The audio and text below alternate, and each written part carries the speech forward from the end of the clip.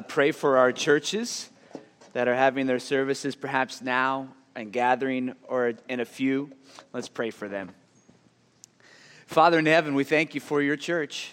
We thank you that it is the vehicle, the primary vehicle for change, growth, and making disciples in the world. Thank you for parachurches and supplements to that, like this camp that we can go to take back to our churches to further your gospel there. So we pray for our pastors that are speaking this morning from your word. Bless them in the power of your Holy Spirit, even in the cold, the people maybe not even coming, or if they're doing something else. I pray you bless them, that you would work. I pray for the Sunday school teachers that are training up children. I pray for the youth workers that are training up kids. I pray that anyone who's thinking about, maybe I don't go to church today because it's cold, and they're thinking about the things of God, that you would get them out of bed and they would go and they'd hear your truth explained and proclaimed. I pray for the partnering churches that are here in this room, the ones that are represented back home. And I also pray just for any church in the state of Iowa that is preaching the gospel, that you would bless them today, and ask all these things in Jesus' name. Amen. Well, good morning, everybody. So good to see you this morning. It's been a joy to be with you. Thanks so much for having me. You guys have been great. You guys have been receptive, and you guys have been so welcoming to me, and I'm grateful for that. And it's been great to get to know many of you better and to meet many of you for the very first time. So as we wrap up together, let's go back to where we've been in the book of Philippians. Go ahead and turn with me to Philippians. We're going to go back to chapter 1 this morning as we close things out. And I want to make a correction this morning. Oftentimes, pastors make mistakes. In fact, every day we make mistakes. And I was waking up this morning and thinking about the premise of this weekend. The most important thing in my life is my relationship with Christ. And I was thinking, that's actually not true. It's true to an extent, but it's not fully true, because I was thinking of the words of Paul when he's writing in Colossians, and he says this, he says, when Christ who is your life shall appear, then you will appear with him in glory. So Christ is not just the most important thing of many things in your life. Christ, if you are in him, is your life, and everything falls into place within that. So if that is true, then let's talk about what our goal is when we go home from here today. So Philippians chapter 1, and I'm going to read verse 20. This is how the Word of God speaks to us this morning. Paul, in the inspiration of the Holy Spirit, says this in Philippians 1, verse 20, as it is my eager expectation and hope that I will not be at all ashamed, but that with full courage, now as always, Christ will be honored, say honored, honored in my body, whether by life or by death. I remember being in 7th grade science class, and our science teacher was telling us to take our eyedroppers and go dip them in this substance, and then bring that substance and put it on a slide that we would then put under a microscope. And I remember looking at this substance on the slide, not knowing exactly what it was. It just looked like water to me, and it didn't look like anything was happening. And I thought, okay, this is kind of interesting. This is kind of boring, perhaps a little bit. But then I took my lab partner and we stuck it underneath the microscope, and we focused it and zoomed in. And much to my surprise, as I closed that one eye and looked in with the other, there was a whole bunch of stuff happening on that slide that I couldn't see. All kinds of stuff. And to this day, I don't even know what it was, but it was moving everywhere. All kinds of activity was happening. Paul has been writing this letter to the Philippians under house arrest. He isn't sure if he's going to live or if he's going to die. He ends up living longer, and he does other things, but he says, regardless of whether I live or whether I die, my goal is going to be the same. And it's found in verse 20 that I just read. He says that Christ would be exalted in my body. The word he's using there is megaluno. That's where we get the word huge, massive, big. So what Paul is saying is my goal, whether I live or whether I die, is to magnify Christ with my life. And so what we can simply say then this morning, what is our goal, is to make Christ large in your life and to the people around you in every situation, that Jesus would be big. and that your life would be the microscope that people look through to see the glory of Christ. So if Paul gives us his premise or his goal in verse 20, verses 21 through 26, he tells us a little bit of the how. How do I actually make Christ large in my life? And if we're going to go from here, which I believe you're going to go from here, and in the power of the Holy Spirit, if you're committed to the things that we've done, you're going to have victory. Oh, it's not going to be perfect victory, but you're going to go from here, and that's what's going to happen. Because you are equipped with the Word of God and community of believers. And if you know the Christ, you have the power of His Holy Spirit, this God living inside of you, giving you everything that you need for life and godliness. So let's talk a little bit about what that looks like when you go from here. Look at verse 21. You probably have this one memorized. It's a famous verse, and rightfully so. Paul says in verse 21, "For me to live is Christ." We'll stop right there for a moment. For me to live is Christ. Paul says that's why I live. Jesus is the center. Like the center of my body is the heart, so is Christ. So here's what I want you to know this morning. If you're going to make Christ big in your life, if you're going to magnify Him, you need to live with Jesus at the center of your life. That's number one. You don't have any blanks to fill in this morning, but you can write that down. Number one, if I'm going to make Christ big in my life, He needs to be the center of my life. Any of you enjoy writing term papers? Of course you don't, because they're terrible, right? Academic writing is like one of the worst things in the world, but you have to do it. That's why in high school you learn how to do it, because when you go to college, you have to do it. If you decide to go pursue beyond college, you have to do it. What's the main thing, the main claim call that you make at the beginning of your paper? What is it? Oh, thesis, right? It's your thesis statement. You're telling your teacher from the beginning, and all who will read it, because everybody wants to read your term papers, because I'm sure they're very interesting, right? So you are to tell everyone from the beginning, my thesis, this is what my paper is all about, this is my main objective, my main claim. I'm telling you that at the beginning, and then everything else that I write in this paper is holding up that thesis, coming back to it, and telling you why I believe that thesis to be true. So when you think about your life, you have to ask yourself the question, what is the thesis of my life? What is it all about? And everything else that is written about me and I write in my life should be upholding that Christ is the center of my life. Paul says, for me to live is Christ.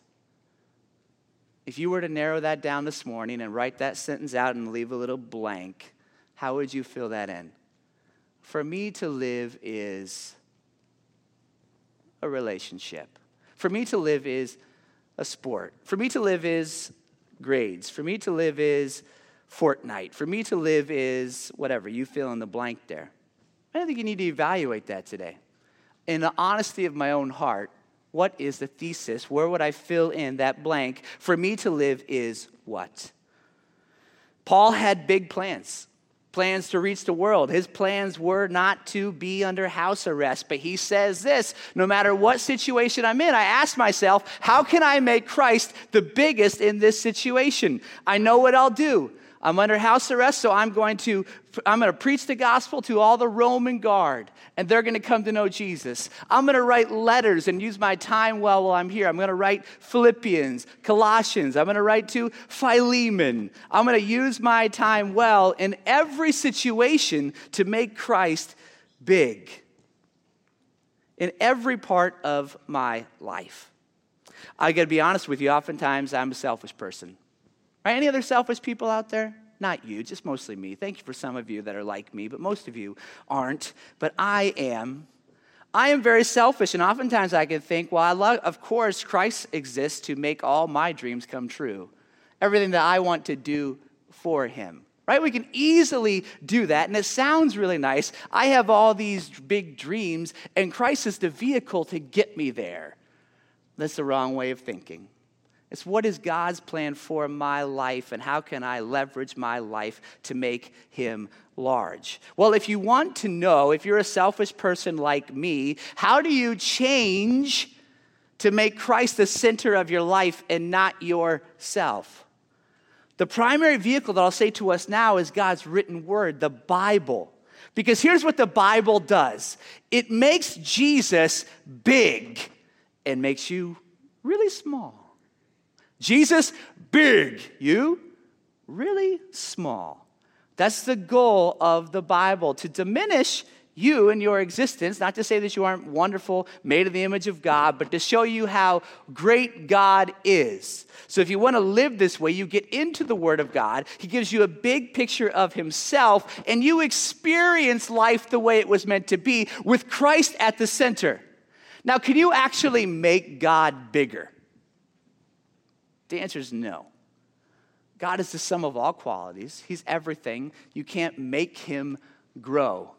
But can he be bigger in your life by experience? Yes. Can you experience him in a larger way? Can you make him appear bigger to others by your life? Yes. So I read a book one time called The Great Bridge, and it was about the Brooklyn Bridge, and it was 900 pages long.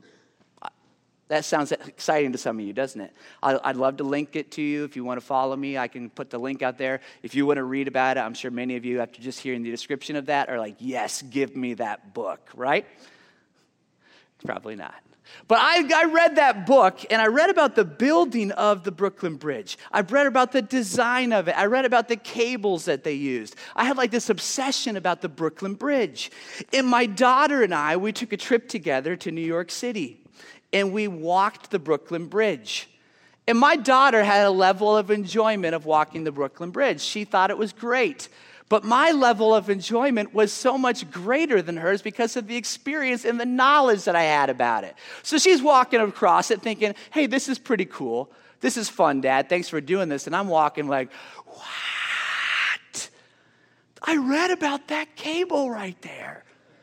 I know, like, what's going on right now? Like, did you know that they had to, like, build a casing that would go under the water, and, like, people were dying when this thing was built, and the train went across here? And she's like, Dad, that's really cool. No, she didn't think that at all. I was like, Dad, let's just get to the other side and get some ice cream, right? But I was like enjoying the moment. The level of experience was so much bigger for me. And you see that. You see people in the Christian life that are just enjoying Christ, experiencing how big he is, because they have seen how big he is in his word. They've loved him and experienced him. And they know a knowledge of him that increases their level of enjoyment in him. So if you want to increase your enjoyment in life, your joy, that's what this letter, the theme of this Philippians is joy. Make Christ bigger in your life. Start living with him at the center. So you can experience what Lucy said to Aslan in the Chronicles of Narnia. Aslan, you've got bigger. He says, I haven't got bigger. I just appear bigger to you. And every year that you see me, I'll be bigger. And you can experience that kind of enjoyment in Christ. Look at verse 21. We'll read it again. We'll read the whole thing. It says, for me to live is Christ, and to die is gain. If I am to live in the flesh, that means fruitful labor for me. Yet which shall I choose? I cannot tell. I'm hard pressed between the two. My desire is to depart and be with Christ, for that is far better. Everybody say better. Better. That was all. I didn't say it very well either, so you just matched my level of excitement there. But to remain in the flesh is more necessary on your account. So if you want to make Christ large, first, you make him the center of your life. Second, you die with anticipation. That's the second one. Dying with anticipation. Paul is saying here that death is the best. You're like, what is this, a senior citizens retreat? I'm not thinking about death right now, right? You're talking about me like moving to the villages in Florida? No, I'm not. That's not what I'm encouraging you to do. What are we saying here? Paul isn't actually looking forward to the act of death. He's not looking forward to being beheaded, but he is looking forward to the result of his departure, the result of his death, of being with Jesus. For me to live is Christ, and to die is gain. I'm not losing something. I'm gaining something that is far better. As we've been talking throughout this weekend together, that your relationship with Christ is already, but not yet. You already possess eternal life. You already have your sins forgiven. And one day your salvation will be complete and you will just simply be yet. Yeah, I think in eternity you're going to still grow in your relationship with Christ. I believe that you're going to still grow in your knowledge of Christ in eternity. But your struggle with sin will be done. And so often I think we think, man, my pain's going to be gone. I'm going to see a bunch of people in heaven. But one of the things that I look forward to is that I'll no longer struggle with sin. It's going to be complete. It's going to be done as God transforms my glorious body and I get to see the Savior that I have strived to magnify with my life here on earth to say now I can do that perfectly unhindered by sin. So Paul, catch this, look what he's saying here. He is saying that this is my joy, that to die is a really good thing. I'm looking forward to it. I'm anticipating it. Can you die with confidence? I know you need to think about that. You need to contemplate that. Do you have confidence in death that you will see Jesus one day? Have you placed your trust in Jesus? Do you have a confidence that comes in death that you will be with your Savior? We've talked about it a lot this weekend. Your pastors that are here, your leaders that are here, talk about it all the time about grace is what saves through faith. Have you placed your faith in Jesus? That's where it begins, this experience of making Christ large. And thirdly, if you want to make Christ large, you're going to live for the benefit of others. You're going to live for the benefit of others. You're going to look, here's what you can write down. Living so others will see how large he is. Living so others will see how big Jesus really is. Paul says, listen, I love you guys so much, but I'd rather be with Jesus. You guys are awesome, but I'd rather leave you and go be with Christ. But since I'm not going, to live here is for my intention is to help you grow, to see your progress in the faith. If I'm not going anywhere, then I'm going to stay here for your benefit. This is a letter about joy. What does Paul not say here? He doesn't say, because I'm not dying yet, I'm going to live it up, man. I'm going to see the world and do whatever I want to do. I got a second chance in life. That's what I'm going to do with it, is do whatever sounds good to Paul, baby. See you later. No, he says, I'm going to remain with you. And I'm going to stay here because my goal is to help you know Christ and to grow in him. And he says, and that's really where ultimate joy comes from. It's not getting all those other things. It's helping others know Christ and to grow up in him. I remember being on the playground as a kid, and there was a guy named Tyler on the playground, and he had taken from the science classroom the biggest magnifying glass I had ever seen. You know what I'm talking about? Like those really, really thick ones. Not like the ones you buy at the Dollar Tree that your parents used to read their bills, right? No, this is like the big, huge magnifying glass. And he gets right underneath the sun and gets a pile of leaves. And we're all gathered around and we're watching him. It's like, what is he going to do? I'm like in third grade and I had never seen anything like this before. And Tyler's like, just watch. We're like, okay. He gets down there and he gets this pile of leaves and he lines this magnifying glass right up with the sun. And 10 seconds later, we see the leaves, they start smoldering. And we're like, Tyler, you're a genius. And I'd never seen anything like this before. It was like, you're burning leaves with the sun. He's like, yes, we are. Of course, the teacher found out and ruined the whole thing and took the magnifying glass, but that's a whole nother story. And I went out to the Dollar Tree and tried to do the same thing with the Dollar Tree one, and it did not work. So here's the point. The sun was always there, wasn't it? And we could feel the heat of the sun. But Tyler helped us to see the absolute power of the sun through the tool that he was using. He magnified the power of the sun, and we saw it, and we were mesmerized by it. This is to be your life, the magnifying glass. that others see your life and what God is doing, and they look at it and they can feel the heat of who Christ is. They see you living your life for the sake of Christ. And they're like, man, I've never seen anyone like this before. You don't really care about all the stuff that is most important to everyone else. You want to make Jesus the most important thing in your life. And this is different. I want that. And when people see that, then you can say, yes, let me tell you about the message of Christ and all of who he is. Your life is to be the magnifying glass so that others see the God who is there, that they're blinded by their sin to not be able to see, to say, look deeper, look closer into what life is all about. There is a God who loves you, who has entered our time and space, not to leave you how you are, but to save you, to bring you into a new life. And making him the center of your life is the way you were designed to live. That's the opportunity, the message that we have to share the good news, the hope of the gospel. Well, let me tell you this.